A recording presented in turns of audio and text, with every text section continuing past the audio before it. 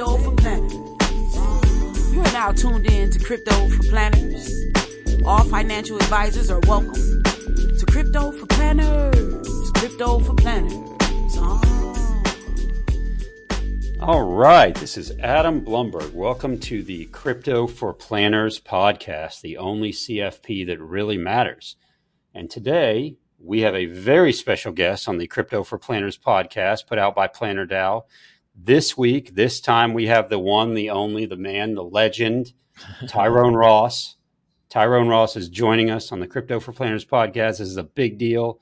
We've been buddies for, 4 or 5 years, something like that, which is an eternity in the crypto world. Feels like an eternity in any world. So, Tyrone, man, good to talk to you. How you doing? I am well, man. Always good to connect with you and, fellow crypto hippies. So this is good. This will be fun. That's right. Fellow crypto hippies. Let's, if you don't mind, we're going to tell your story in a minute, but let's go back a little bit to, do you remember like we first started talking, and we've probably hit this on a few other podcasts we've been on together, but this is the first time I actually get to be on the side of the interviewer. Yeah. Usually it's you interviewing me or something. So do you remember when we first chatted, we got hooked up and talked for like 2 hours or something? You remember that? Yeah, I do remember it. I remember sitting in my kitchen having that conversation. It was like, oh my God, somebody else that gets it. I'm not crazy. Because at that time, I was getting pelted on Twitter. Like I was getting killed. And I was kind of like loosely putting some stuff out there when I was at Merrill Lynch 15, 16. And then like when I really went all in, it was kind of like, they were throwing tomatoes at me. It was like, what is he talking about? And to talk to you was just like, oh my goodness, a breath of fresh air. So yeah, man, I do. It got to be going on 5 years now. Yeah, it's been a while. I could probably look back in our emails and find it, but I can tell you, I can even tell you who introduced us. And I heard you talking on the podcast, the Long Game podcast with Trayton and Thomas the other day. Yeah, about when you gave a talk at Consensus 2018, I think it was. Yeah, and I was there. I was at that Consensus, and I saw you on the stage with Josh Brown and Ari Paul, and that was one of my first forays into crypto and financial services. And I'll be honest, and this isn't blowing smoke or kissing ass or anything, but I was like, that's the guy I got to talk to. Yeah. And then I started chatting with the guys from Delphi Digital when they very first launched at a time when, they were just trying to get some subscribers. Yep. And I chatted with them on LinkedIn. We had a call. I talked to Tom. I talked to Anil, I think. And Tom was like, you got to talk to Tyrone. You got to meet Tyrone. And I think he hooked us up and we were talking soon. And I remember that day we talked, you said, no one else knows this, but I just put in my notice that I'm leaving my RIA. Yeah. And that's why we had so much time. Otherwise, there's no way you would have had like 2 hours to kill on the phone. Yeah. But you didn't have a job. Yeah, absolutely. No job. Just looking. No job. Yeah. You were unemployed the first time I ever talked to you. Yeah. Like now. Yeah. Every time we talk. So I feel big things coming for you. Anytime you're unemployed and looking around, just feel free to give me a ring and this time we'll just record it. Yeah, you're my good luck charm, my man. I'm happy to do it. Yeah. Okay, so we know a little bit about the backstory, but run through it for anyone who hadn't heard it in a couple minutes here. Yeah, absolutely. So, born and raised in New Jersey. Started my career in financial services at a small firm called Financial Dynamics, doing IR PR. Luckily I had a mentor there that was like, man, you seem like a caged animal staring at screens all day. Let's kind of free you and get you to like a broker dealer or on the retail side. Found my way to Merrill Lynch where I found, crypto in 2000, it was early 2015, late 14, 15, and was punch drunk, went all in and, started to literally go down the rabbit hole, didn't come out. Left Merrill in 17 to start an RIA that was just working with, the crypto nouveau riche, if you will. So, for the 16 and 17, and then, just came face to face with all of the problems that a lot of advisors now are probably still having with some of this stuff, but really started to, again, put myself out there. And that's when, Josh Brown reached out, and a lot of people were like, he's kind of making sense of this. He sounds crazy, but he's kind of making sense of this. Yeah. And then things just kind of fed on from that. Was at Altruist for a bit, did the Human Advisor podcast, hooked up with Chris King and what he was doing, with Eagle Brook. Met him when I did Pomps Pod, and then left there and then started On Ramp. And back here, the circle comes right back to you, my man. All right. Well, happy to complete the circle and then send you on your way again, send you back out in the world, and then bring you back in, and we can talk about what's going on in the world. So with that, I know, and anyone following you knows, you've been going on this kind of tour around a bunch of advisors, not only in the last few weeks, but in the last few years of crypto and advisors and trying to get into the traditional financial services world.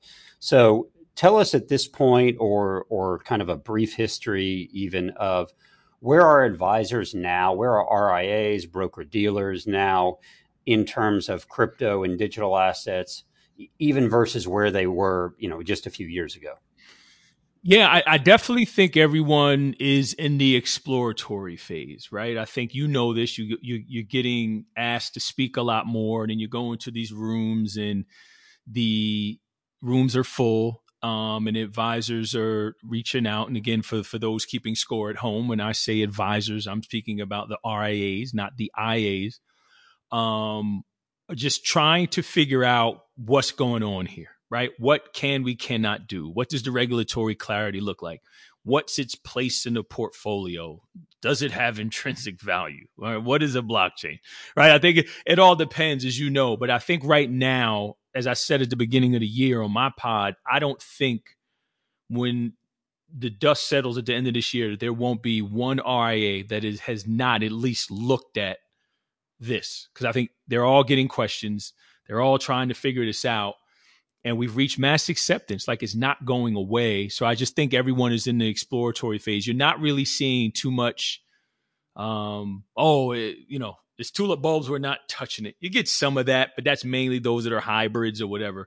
But I think, as you know, it's only a bubble until clients want it, right? And then clients are asking about it. Then all of a sudden, wait a minute, we got to figure this out. So right. I was talking with someone about that this morning on a show I do, and he said Goldman is going to start custodying. And I said, yeah, they were staunchly against it not even very long ago. They had the very famous slide deck that basically said, we don't believe in this, we're not going to do it, we don't like it. And then they're turning around, and I have to think that a lot of that is just demand. They got money walking out the door that they can hold. Like all you got to do is custody Bitcoin, and you're going to keep millions of dollars. Why would you not do that? Why are you going to dig your heels in on that? Right. And so to double down on that point, and I won't, I'll protect names here, but I think everyone knows anyway because it's been in the financial media. But I was at a firm, a very large firm, and I was talking to them about exactly that. I said, one of your largest clients are going to walk in here, and they may have 100 million of assets with you or 50 million, whatever. And they're probably going to have at least that or double away in crypto. And they're going to ask, can you help? And you're going to say no. And you're going to lose all of the assets because they're going to go, no, I'm moving the whole relationship now. I'm going to an RIA that can help me with all of my tax, financial, and estate planning around crypto and my traditional assets. I don't see any difference here. Why aren't you up to speed on this? And again, there's two ways to clear a room: compliance and crypto. You add those two things together, you really get crickets, right? And talking to the compliance folks and some other, they were just like looking at me like, oh my God, what is he talking about, right? So that's going to be a real thing, and it's going to happen sooner than later. So what have you seen? Because obviously you've seen some RIAs and even some broker dealers that are looking at it that have probably softened on crypto, that have said, okay, there was a time when we were staunchly against it or just not going to go down that road. And now we've kind of turned the corner. What have you seen that's turned the corner? Is it just client demand, or is it understanding better, or is it the current macro environment that they're like, oh, well, now it makes sense to me? Great question. So I think it's client demand. And I think it's just, how do we get educated, right? Okay, probably if I go back like a month or so ago, there was a week there where BlackRock, Hightower, Beacon Point, right? Like they were just, all the behemoths like came out like, we need to, just education, right? How do we get educated here? And I would have to believe that is because that they are just getting questions from clients. So I think those two things bleed into one another.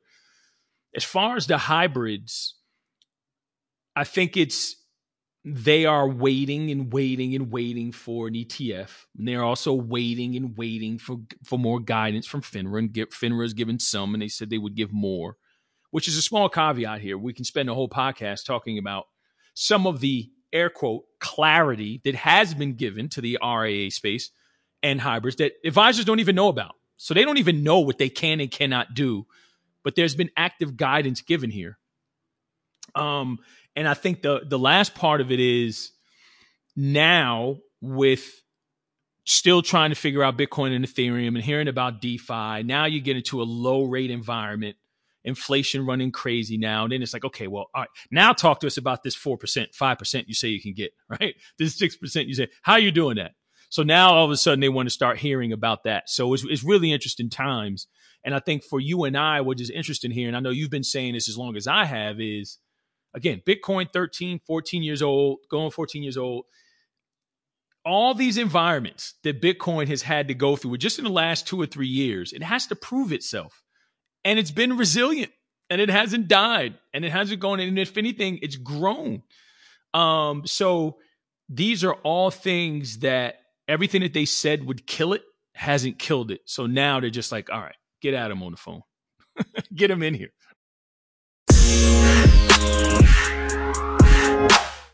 That would be awesome if they said, just get Adam in here.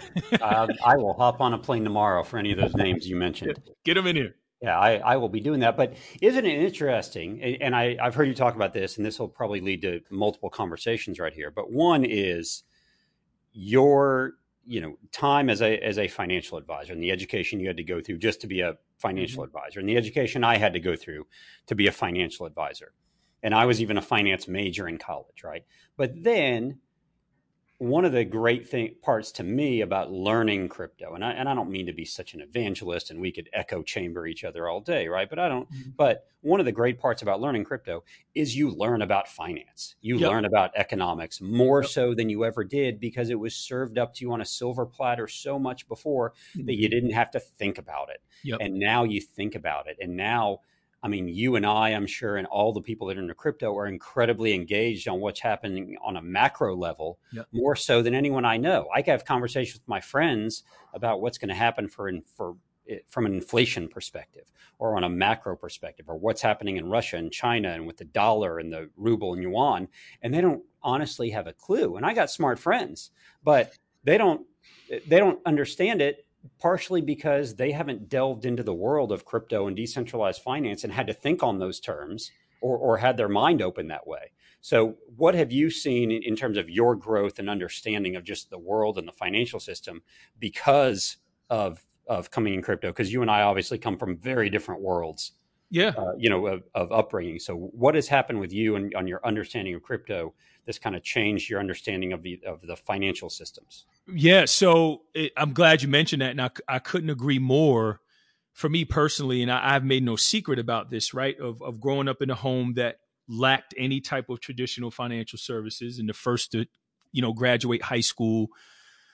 I didn't learn anything about stocks or bonds or anything until I was 26. But when I got introduced to crypto, as you mentioned, I spent hours and hours and hours and hours learning about this. I just fell in love with it, because the minute I got Bitcoin sent to my phone, all I could think about was my mother driving, crying to find the next check cashing place. So I'm like, I need to learn everything I can about this. And to that point, I personally have started to pay more attention to other segments of the market and things I'd never cared about before through crypto. And I've learned a ton, and the history of money and monetary policy and fiscal policy and all, you know, computer science. Like I'm watching this this course now on YouTube, which is phenomenal. And bear with me 1 second. I'm gonna look it up. I think the general Tim Roughgarden, Foundations of Blockchains, right? It is unbelievable. If you're in crypto, you should watch this. If you want to understand, like, it is unbelievable how I think it's 25 total modules or something like that, but it is phenomenal. And I'm learning about, you know, Byzantine fault, you know, like all these different, you know, mempools and Tendermint and all these other things that I'm not a computer scientist. I don't code. I don't do any of these things, but now I have an interest in them. So I've put the button on that by saying I'm also a fierce advocate for financial education. And I feel like it is impossible to learn about crypto and not go back to square one. Like it literally takes you back to go. And now you have to learn about the dollar, right? You have to learn about the gold standard. You have to learn about, you know, monetary fiscal policy. And again, Ray Dalio has another, you know, animated video that's so powerful explaining, right, the balance of power of different countries, and the Federal Reserve and all of these things, right? So you think about that, you know, learning about the Fed and the Treasury and all of this together, and how markets work and infrastructure and settlement and custody. You can't, like, you touch it all. And I think if crypto did nothing else, it forces you to learn about all these different segments and how they go together to make Bitcoin introduction to the world. Now everything that comes after it, Cosmos and all the other stuff that we were talking about on Twitter today, just so fascinating. Yeah, it's great. And I've, you know, gone down that rabbit hole too. And then, as you said, you have to learn about all those different aspects. And even to the point that, what was it, late last year with that infrastructure bill being passed, all the crypto people learned firsthand, you know, right away about how the government actually works, right? Yep. About how those systems work. And we saw one person pretty much stonewall, you know, getting some of those crypto provisions out that we don't like, just because that person wasn't going to get a particular $50 million allotment from that bill, right? Mm-hmm. Like, we learned how it worked kind of firsthand because it affected us at that point. Okay, so taking all that you've kind of learned, and then you have to explain several things, I imagine, to the RIAs and the financial advisors, right? Which is, okay, there's a need for this. There is definitely a need for crypto. It's kind of going that direction. And there's going to be an infrastructure built around it because of all these reasons. Do they start to get it? Do they start to go, oh, I understand why there can be several different crypto assets, because I understand that there needs to be a global settlement layer that is not owned by a company, or I understand why we need to have some sort of reserve currency that is not run by a government or a bank. Do they start to get that? And do eyes start to get open, or do they go, just give me the damn ETF? Yeah, well, yeah, the answer is just give me the damn ETF, because it's easy. They don't have to learn anything. It's just push a button, right? Wrap it at 1% and go play golf, right? But there is the eyes start to open. At least I know for me, because I do a couple things. I explain it through that lens of my personal experience of, well, here's why it makes sense. But the people that have never had financial access before, it's inarguable that this helps that. We don't have a real-time payment system, right? Like, there's so many different things. The second part is the infrastructure, and talking about, well, you guys aren't even aware that there are OCC, right, federally chartered banks in the space, and qualified custodians and exchanges and all these other things. So that education, yeah, it starts to open up. And then the last part of that is, which I also know you know well, is when I speak at these FPA meetings, or, you know, in front of whoever it is, right, traditional advisors, it's, well, why don't we just have a conversation with the client? Here's how you just have the conversation with the client about this. And they appreciate that. And one advisor told me, he said, you know what, every time I sit in these crypto conversations, years are taken off of my life. You helped me put years on my life, because now I know I just need to be conversant. I just need to bring it to the client, be honest and open about where I am and go from there. But they're starting to come around now. And as you know, I think there was a post on LinkedIn yesterday that Lacey Shroom posted, and there was a guy in there that there's no intrinsic value. And it's this, you're never going to convert those folks, right? They'll be the last in. But I do think a lot now are really open to, okay, well, where does it go in the portfolio, right? How is it fresh cash? Are we taking money from bonds? Is it coming out of the equity sleeve? Is it digital gold? Right? Like, can we short it? Right? All of these different things, they just want to know. And I think when you say, yeah, you can, and you will kind of walk into that, it makes for a fascinating conversation, and everyone finds it through their own lens. Okay. So some interesting points there, because on one hand, you have trying to help advisors understand, right? And for an advisor, it's how do we allocate to it? Where's you mentioned the intrinsic value or any sort of other value, right? And does Bitcoin have value? And then you have to go into, okay, there's all these other tokens. Here's where they might or might not have value, which means I got to explain to you smart contracts, and I have to explain to you other types of custody, and I have to explain to you liquidity pools. And I'm with you, man. You got to go all the way back to the beginning. And even further, because you got to go back to where crypto started. Then you got to go past that and go, here's how banks work. Did you even know how banks work? Yeah. Do you know how exchanges work, order books and all that? And you have to break all that down, insurance and everything. But then you get to the point where advisors are going, okay, we want this to be in portfolios because we hope that our clients put their money in and it goes up in value, and these crypto assets go up in value. And then the next steps are going to be, do you even understand how the underlying protocols work? Because there's a whole nother opportunity there. There's yield generation opportunities and such. So are we getting to the point where they go, okay, we can put money into some of these assets and we hope they go up, and we're trying to evaluate the portfolio, and we just have to get there and be happy with that for a little while before we take next steps? Yeah. And I see, and that is the one thing where I will argue this with anybody. This narrative that the demand isn't there, I don't believe that. I do think there's a big education hurdle because they need to be explained of the options that are out there and how they get into the market.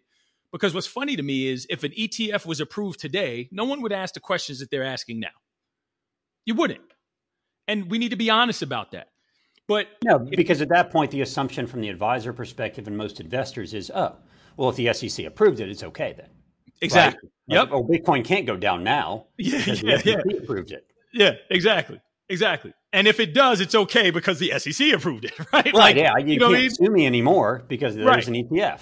Exactly. And those, I think it's just the other thing that crypto is doing is showing those flaws and how certain language and things in our space need to be updated. Suitability, custody, discretion, all of these different terms need to be updated and refreshed and expanded.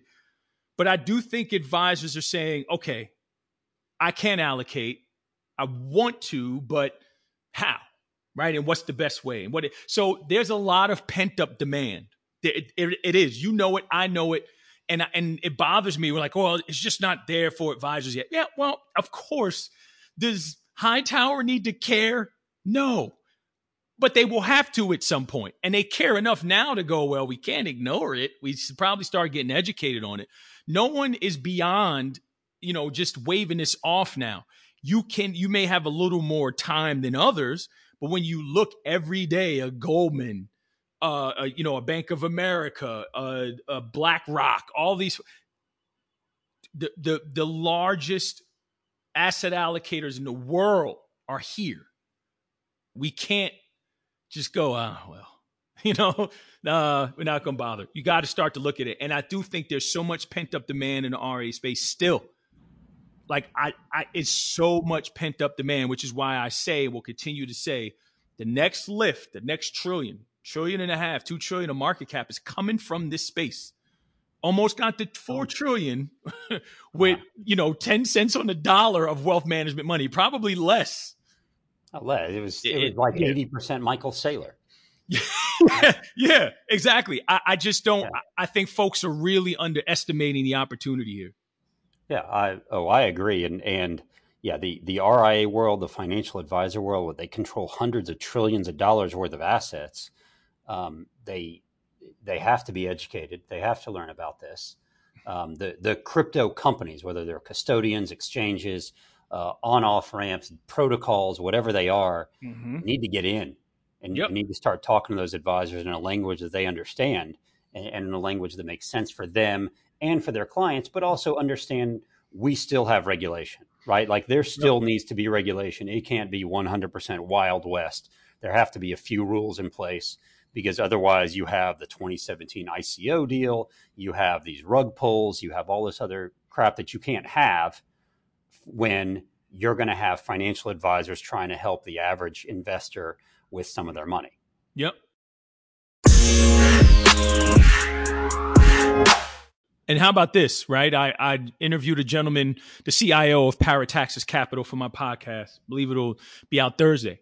But he was saying that part of what, they do in their fund is they invest in, some yield gen protocols and stable coins and things. And he mentioned MakerDAO.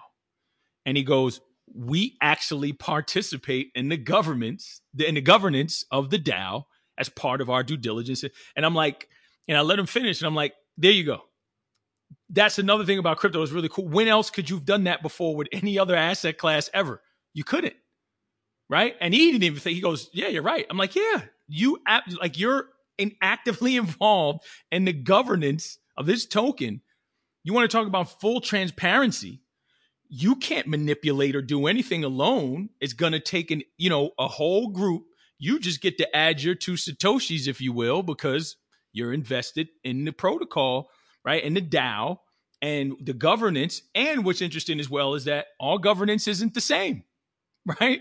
So it's just really cool when you look at it that a hedge fund now, how hedge funds actually are allocating capital is totally different than it would be before those crypto hedge funds. So this is really cool, man, when you look at how it's changing. But bringing that now back to the group that we speak to is, I wish the majority of advisors understood that there's transparency here. Everything is highly auditable. If you want to go look and see, do advisors have the time because they're marketing their practices and running a business and running teams and all this? I get that. But if you just wanted to take some time and go see, all right, well, let me just dig into Near or Bitcoin or Ethereum. It's all there. Nothing's hiding from you. Yeah, right. And it's shockingly there. Yeah. Right? It may be too much. Right. You go hop on a forum and you're like, oh, wait, I'm on the Maker forum now. Exactly. My comment's right there. Yeah. Yep. And for everyone to see. Right. And some of the founders might reply to me. I might have a good idea. Who knows? But okay, I'm going to transition a little bit. Yeah. So many of your tweets and posts and such, you reference, either something someone else said or something that you're thinking or some article. And you talk a lot about the future for advisors and the future for managing assets is going to be non-custodial wallets. Mm-hmm. I know what you mean, but tell me what you're thinking and what you mean by that, because you're talking to more advisors, you're talking to these protocols, you're talking to these others. You have a different insight. Tell me what the thought is there. Yeah, and I had the opportunity to nerd out with Jeff Garzik about this, so it was really neat. So non-custodial, 2 ways. Non-custodial meaning, 1, the assets are not held at a centralized custodian that we all know and love, right? And I'm calling Coinbase and Gemini at this point legacy custodians, right? So whether the client is using MetaMask, right? That's a big one that everyone knows, right? And I think what is MetaMask now? 10,000 monthly active users or something like that. Insane. So that part of non-custodial. And then also non-custodial meaning these assets will be on chain, right? That the management of these assets, right, on layer 1 for the security, right? The security model of the Ethereum or Bitcoin blockchain. And then you have all your layer 2s, right? And Vitalik was just talking about this as well. Again, everyone is realizing it now, where the layer 1s is where you'll have, some activity, right? As far as those assets that are really valuable and things that are there. And then you have Lightning. I was reading an article about trying to bring stable coins to Lightning, which is awesome, right? Taro, they're calling it. Shout out to Elizabeth Stark and everyone that's working on Lightning. But these layer 2s and side chains and all of these things, this is going to be the future, right? Where now an advisor is dealing with a client that has the majority of their assets held away off exchanges, but in their pocket or in these wallets. Where it really gets interesting is take a Fireblocks, for example, right? Which I love. When advisors figure out what Fireblocks is doing, But in a Fireblocks wallet, I can have multiple assets, just one wallet, right? Like that is fascinating. So now I have one wallet and I have my Roth IRA, I have my traditional, right? I can have my brokerage account. This is next level stuff. That is true vision of what I'm talking about. That's going to be a thing. Advisors need to be prepared for that. So now when you break that down into, wallets aren't necessarily accounts, right? Where we are dealing in a space where everything is what? Is about an account. Mr. and Mrs. Client. Mrs. Client has 2 accounts. Mr. Client has 3 accounts. I have 5 accounts in that household. That household in the future is going to have one wallet, right? And then it's going to have right? So this non-custodial future sounds scary, but that's literally what's going to happen. And it's being built already and it's going to happen. And then, right, an index co-op, all those things. Now, what happens when the mutual funds and ETFs and everything is on chain, right? That's coming. I mean, exciting for me, but I think it's something that when you talk about that in traditional realms, it's just like, oh my God, is he serious? So what do the advisors have to start with now to get to the point where they understand a lot of what you just said? I think the first thing is just simply pay attention. So there's a book, right? And I actually have it here, DeFi and the Future of Finance, right? Read this book because it'll give you a good idea, again, of just when you hear TVL, right? What does that mean? And AMM, right? What does that mean? And all of these buzzwords and terms, and get a feel for what that means. And you'll see that, lines of code has attracted $200 billion of capital. As an advisor, you're foolish if you think at least $1 of that money is not your clients. It's there. It's a way. It's locked in these protocols, the smart contracts, and all these other things. So start with the reading. I think the other thing is it would help as you start to see that, I got to be honest, I'm still warming up to NFTs. I think it's similar to ICOs. I think once the bubble pops, the use cases are going to be awesome about what's built through NFTs and what it's going to do for creators and all of that. But right now, it's just too much nonsense going on. But if advisors start to understand NFTs and you go, okay, well, they hear OpenSea, they hear NFTs, and they hear MetaMask. Just stay there, right? Maybe download MetaMask, figure out what that's like use it as you always talk about, which I love that you preach, is like, you don't only teach advisor stuff. No, we're going to get hands on. Like, you're going to use this. We're going to show you how to actually do it. Now, again, we're not talking about, synthetics and curve and all of that. But I just think if you say, all right, move some money to MetaMask and move that money to, move that to OpenSea, right? And then kind of see what that's like. And then I think advisors will start to understand, this is what the client is doing away from us, and how easy it is to open an account and move money and have all these different places where I'm staking and yield farming and borrowing and lending, and all of this is, oh my goodness, right? So as you start to see all of that, you're going to start with the reading, actively, learning the terms, and obviously getting educated through what you're doing, but also just kind of start to be hands-on a little bit. It's impossible not to believe that this is what's coming. It's so funny when you say that, and telling advisors especially, go try it, right? Go open up an account, Coinbase, Gemini, Kraken, wherever, buy some crypto, move it over to a wallet, interact with some sort of protocol. Just try it once. Connect your MetaMask, connect to a protocol. Mm-hmm. Don't do it with too much money because you probably don't know what you're doing, and you don't want to get rugged or the wrong link or something else. But look, we all have to lose a little money accidentally to figure out how awesome.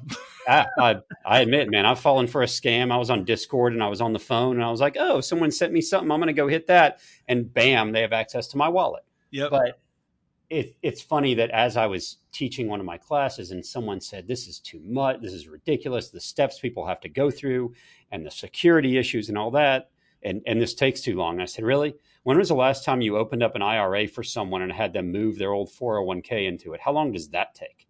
How many phone calls? Yep. And pieces of paper that you need signed and faxed and emailed. And then you wait 30 days just because the company can hold it because they want to, because that's the law and they don't have to move it. Mm-hmm. This doesn't take longer than that. I promise you. Yep. So you go through it. You just go through it in a different way. Usually most advisors go through stuff like this. They just go through it in something they totally understand. And they know full well that the process is going to take a while and they know exactly what they're doing. And they know how to handle those frustrations. This one, they just don't know how to handle yet. And they're going to, you're right. They're going to get there. Yep. And just quick to I can't tell you. And again, I'm not telling you anything you don't know. I've spoken to so many, I have advisors, like big advisors, right? Over $500 million, right? Almost $1 billion in assets that are like, I want to sell my practice to go all in. Like they're DeFi degens. Like they're all in on this. I spoke to another one today, again, at a very, very, very gargantuan RIA. And the CEO of that actual RIA that's in this massive entity, who the CEO sent that person to me, he's on this team and he's like, no one here gets it. They don't understand. And man, we went through everything. And he was like, they just don't see what's coming. And he's actually doing this for clients. And I'm like, well, be careful. But the other thing is there's this time now where if you start to see that, and this as well, you're starting to see a lot of the folks from Goldman and JP Morgan come into this space and start companies or whatever. As well as I do, when we start to see our own, starting with me and you, leave that space and come over here, and with Planner DAO and all of the smart advisors and CFPs and CFAs and everyone that is coming to this space and see it, Rick Edelman, right? Like Josh Brown, all these folks that have kind of like, whatever. And they're kind of like, all right, we got, all right. Right. And they're sending their smartest. So when you start to see folks leave behind the traditional space, like offering to sell their practices to go all in on DeFi, it's not a good sign for wealth management. Well, you say it's not a good sign. I think it's a really good sign for wealth management, right? Yeah. It's a really good sign. Yeah. It's not a good sign for those that are digging their heels in and going, we're not going this direction. We don't believe in it or whatever. It's a really good sign because it's natural evolution. It's the way it should be going. So with that question, I think I got three more for you if you got time. So one is you have been pretty outspoken about the underserved, the unbanked, the underbanked, whatever we want to call it, which, to be honest, was a big part of why Bitcoin was created and why DeFi is created, to serve those. But we've seen it go so much more in the direction of the very wealthy or those that have wealth, creating wealth. And even then, it's getting more and more so that way. Yep. What have you seen? Because I know you've been in those communities and grew up in those communities. What have you seen in any sort of inroads that crypto or DeFi or even advisors who advise on it and teach about it are trying to get the underserved involved? And then how does that translate into the value of crypto, the value of the community? Yeah. Again, we definitely, this should have been the first question, not towards the end, because this is near and dear to my heart, but I'll try and keep it brief. This is one of the things that everyone knows me, I'm very passionate about. And it's inarguable to me of what this has done to help the underserved and people that don't have financial access. And I'm not talking about Nigeria and Argentina. I'm talking about right here in America. And I think, again, when you have the lack of a real-time payment system, we don't have, Japan has had it since the 70s. When you talk about the number of check cashing places that outnumber Starbucks and McDonald's and all these things combined, like there's a reason why you're starting to hear about central bank digital currencies now and Fed now, which we're supposed to get in 2023, and all these different things, is because there has been a realization that financial services have been set up for the elite, the privileged, the people that know. What I've seen more than anything, and the data has proven this out, is those that have come into crypto for the first time are young, Hispanic, Black, women, LGBTQ. And I know firsthand for the last, let's just call it 15, 20 years of trying to get the Black community invested in stocks, I couldn't do it. Not for us. It's for them. It's not for us. It's for them. 2017, you couldn't keep them away, right? Like, oh, we need to get into this. And I got so many people now that are engaged that are just, hey, I want to learn. So stock market has been around since the 1600s or so. And right now, only half of the people in the country own stock. We've done a really crappy job of trying to market to get everyone invested here and pushing money just from one rich side to the other rich. That's all it is. But through that data and what I've seen firsthand, looking at what this has meant to folks who just say, all right, well, this Cash App, I can just download Cash App and I can do $5 a week. Okay. And this is what now? And then you're starting to see how it's being marketed and branded to them. And yes, there's an education curve, right? Sure. But I think what you're really starting to realize is there's just been this underclass that hasn't been presented with the opportunity to invest at all. I don't need to be an accredited investor. I don't need a JP Morgan advisor. I didn't have to go to Yale. Really? I don't have to open a 401k. I just, on my phone. Interesting. Last point on that is if you look at those communities that I've spoken about, community banking, right? Postal banking, which we need, we don't have, but just community banking, pooling assets, pulling our assets together. Man, that sounds a lot like liquidity pools and automated moneymaker, but whatever.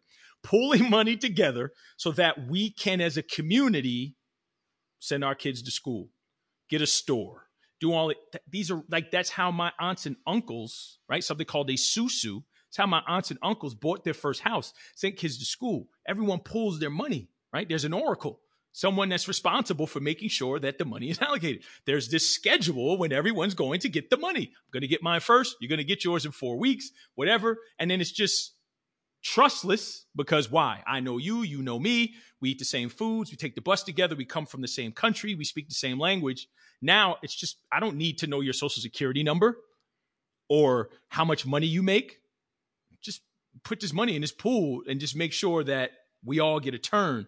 Again, that sounds a lot like what crypto and blockchains and DeFi and all of that is. So it's an easy sell to these communities if you can get it to them. And that's my responsibility. So I'm very, very passionate about that. I think that is the most powerful use case that crypto networks and crypto protocols and cryptocurrencies and crypto assets and NFTs and everything have. But it's my responsibility to keep pushing that forward because it can get lost in how do we get, BlackRock in, or how do we get an ETF approved, which is why I hate an ETF. An ETF doesn't help any of the people that I just spoke about. Doesn't help them. Right. But now the nice thing is understanding that there are all those people that are currently not really participating in the economy, that most of those wealthy invest in, right? Mm-hmm. You go, okay, we can bring all their money in now too. Yes. And if you invest in Bitcoin, if you invest in ETH, you're investing in all this new demand coming in. Yes. All this new money coming in that was just there waiting for it. And we've given an easy on-ramp for them to get into the economy and to be a part of it. And you get to invest in it. And that to me is a lot of the sell to financial advisors. This is why it's relevant. It's relevant because it gets more people into the system in a way that can be really, really fair. Yep. And that's part of where when you start to hear that, well, if you look at it's concentrated with the, again, look at the data, right? These big exchanges have one wallet that has all these different, right? So when you break all of that out, folks, and even when you start to look at the data, those that own 0.00001 Bitcoin all the way up to, a half a Bitcoin, look at those numbers, how they've grown, the amount of people that just starting to get exposed here. It's just really powerful, man. And again, if nothing else, and this is why I said, the Bitcoin little b price goes to zero tomorrow. I am fine. Because as long as the big B keeps running, that means that there are billions of people that get financial access every day. And as long as that happens, guess what I said before? The first thing I said won't happen because it's going to provide a security of value, right? So you notice as well with educating, it's like, well, we want the Bitcoin, but not the blockchain. And the blockchain, well, you can't really separate them. They go together. You see what I'm saying? So that right there, I always use that example all the time, and they go, oh, I get it. Exactly. You can't have one without the other. That's just, one hand wash the other. They both wash the face. That's exactly what this is. And so powerful for the people who don't get access, because as long as Bitcoin continues to run, all of the Cosmos, which you and I spoke about on Twitter, all these things now just continue to get developed, and smart people come in and really start to build these layers and access for micro lending and all these other things that we've never had before, that squarely benefits people that can't walk into a JP Morgan branch and get a damn account. And by the way, have to wait 45 minutes. So the last thing I'll talk about, Tyrone, here is after all this, of course, you've been doing your, we'll call it the tour de Tyrone, all over the country, talking to RIAs and other investment houses. What is next for you? What are you looking to do next? So I'm going to build again. I am working on something that I think folks are really going to love. And it's going to be a major help to all of those listen, myself, yourself included. Whether you are RIA, hybrid, wirehouse, doesn't matter. Robo, it doesn't matter. And we are in the ideation phase of that, but I am stoked. If you follow me, I left some clues, but so that's one. The other thing is I can't hide, but folks have seen I have been talking to some large I've just visited Charlotte Dynasty, and I've been to Carson, and I have another trip planned that folks will see soon. So there may be an RIA in my future. Thinking about that, building the next gen RIA. That may happen, may not, but I'm thinking about some opportunities there. And on this education tour as well, I'll be in the next CDA cohort. Excited about that. I have some really cool things that I'm doing on the financial education front as well. So there's a lot of things out here. I have some other things that I can't mention right now. One, I will tell you when we stop recording that I forgot to tell you that I am stoked about. So it is, it's a lot going on, man, but I'm excited to share soon. I won't have anything to share for a while because if you know me, I love to market and promote. So the only thing now is my podcast, but I'm excited about the chessboard and the chess pieces that I'm putting together. That's good to hear that there's some RIA work and something secret. Yeah. Always got to keep the secret. Always got to keep that marketing angle, and the announcement will come, right? Absolutely. 100%. All right, man. Well, it was great to catch up. You can give the Twitter handle here just so everyone knows where to find you. Who anyone who doesn't know, which I have no idea how there's someone listening to this who doesn't know, but anyone who doesn't know how they find you. Yeah, at TR401. I live on Twitter. You could probably get a response from me on Twitter faster than email, text message, anything else. I know that for a fact. I know that. Okay, so Tyrone, where are you? And man, Twitter, it's almost an immediate response. It is. Sorry, real quick. I have one more thing. Tell the story of the 401. So 401 goes back to June of 1996. I was a junior in high school on my way to the state championship meet to run the 400 meters. Scared as could be, did not want to do it. And my high school coach, before we got on the bus, brought me to the back of the school. And again, love him like a father now. It means the world to me. And he said, look, everyone is coming to this meet today to run 400 meters. You're going to run 401. And I was like, ooh, I like that. Right. And I ended up winning the race only because I ran 401. Like I ran through the line. And my teammate actually, who was second, kind of like died. And I was like, I'm going to win this race, and ran through the line. And I lived my life by that ever since. Like 401 mindset, lifestyle, just do one more at all times. So yeah, that's the story of 401. All right, man. Well, I'm glad I got you to tell that again. It's always a great story. Tyrone, I'm honored that you took the time to talk with me today and talk with us on the Crypto for Planners podcast for the DAO. I'm honored that you're going to be in our course, our CDAA course coming up. I hope there are more people, even more people. We're filling it up quickly, but I hope even more people come in, because that's going to be some fun live sessions we got going on talking about crypto. So honored that you're here. Love what you're doing. Love you, man. Appreciate you. Love you too, man. What do you want to say? What's the last things you want to say? I know you like to talk about some things that are important. You already know what's coming. NoKidHungry.org. I'm passionate about ending child hunger in this country. Grateful to you for being an advocate. Again, love you too, man, and everything that you've always been there for me. We've been there for each other, and the friendship means a lot, mainly because you're a thoughtful giver. I have a code out there as well for those who want to join the CDAA, right? It's Ross20. Is that it? Right? I got it right? Ross20.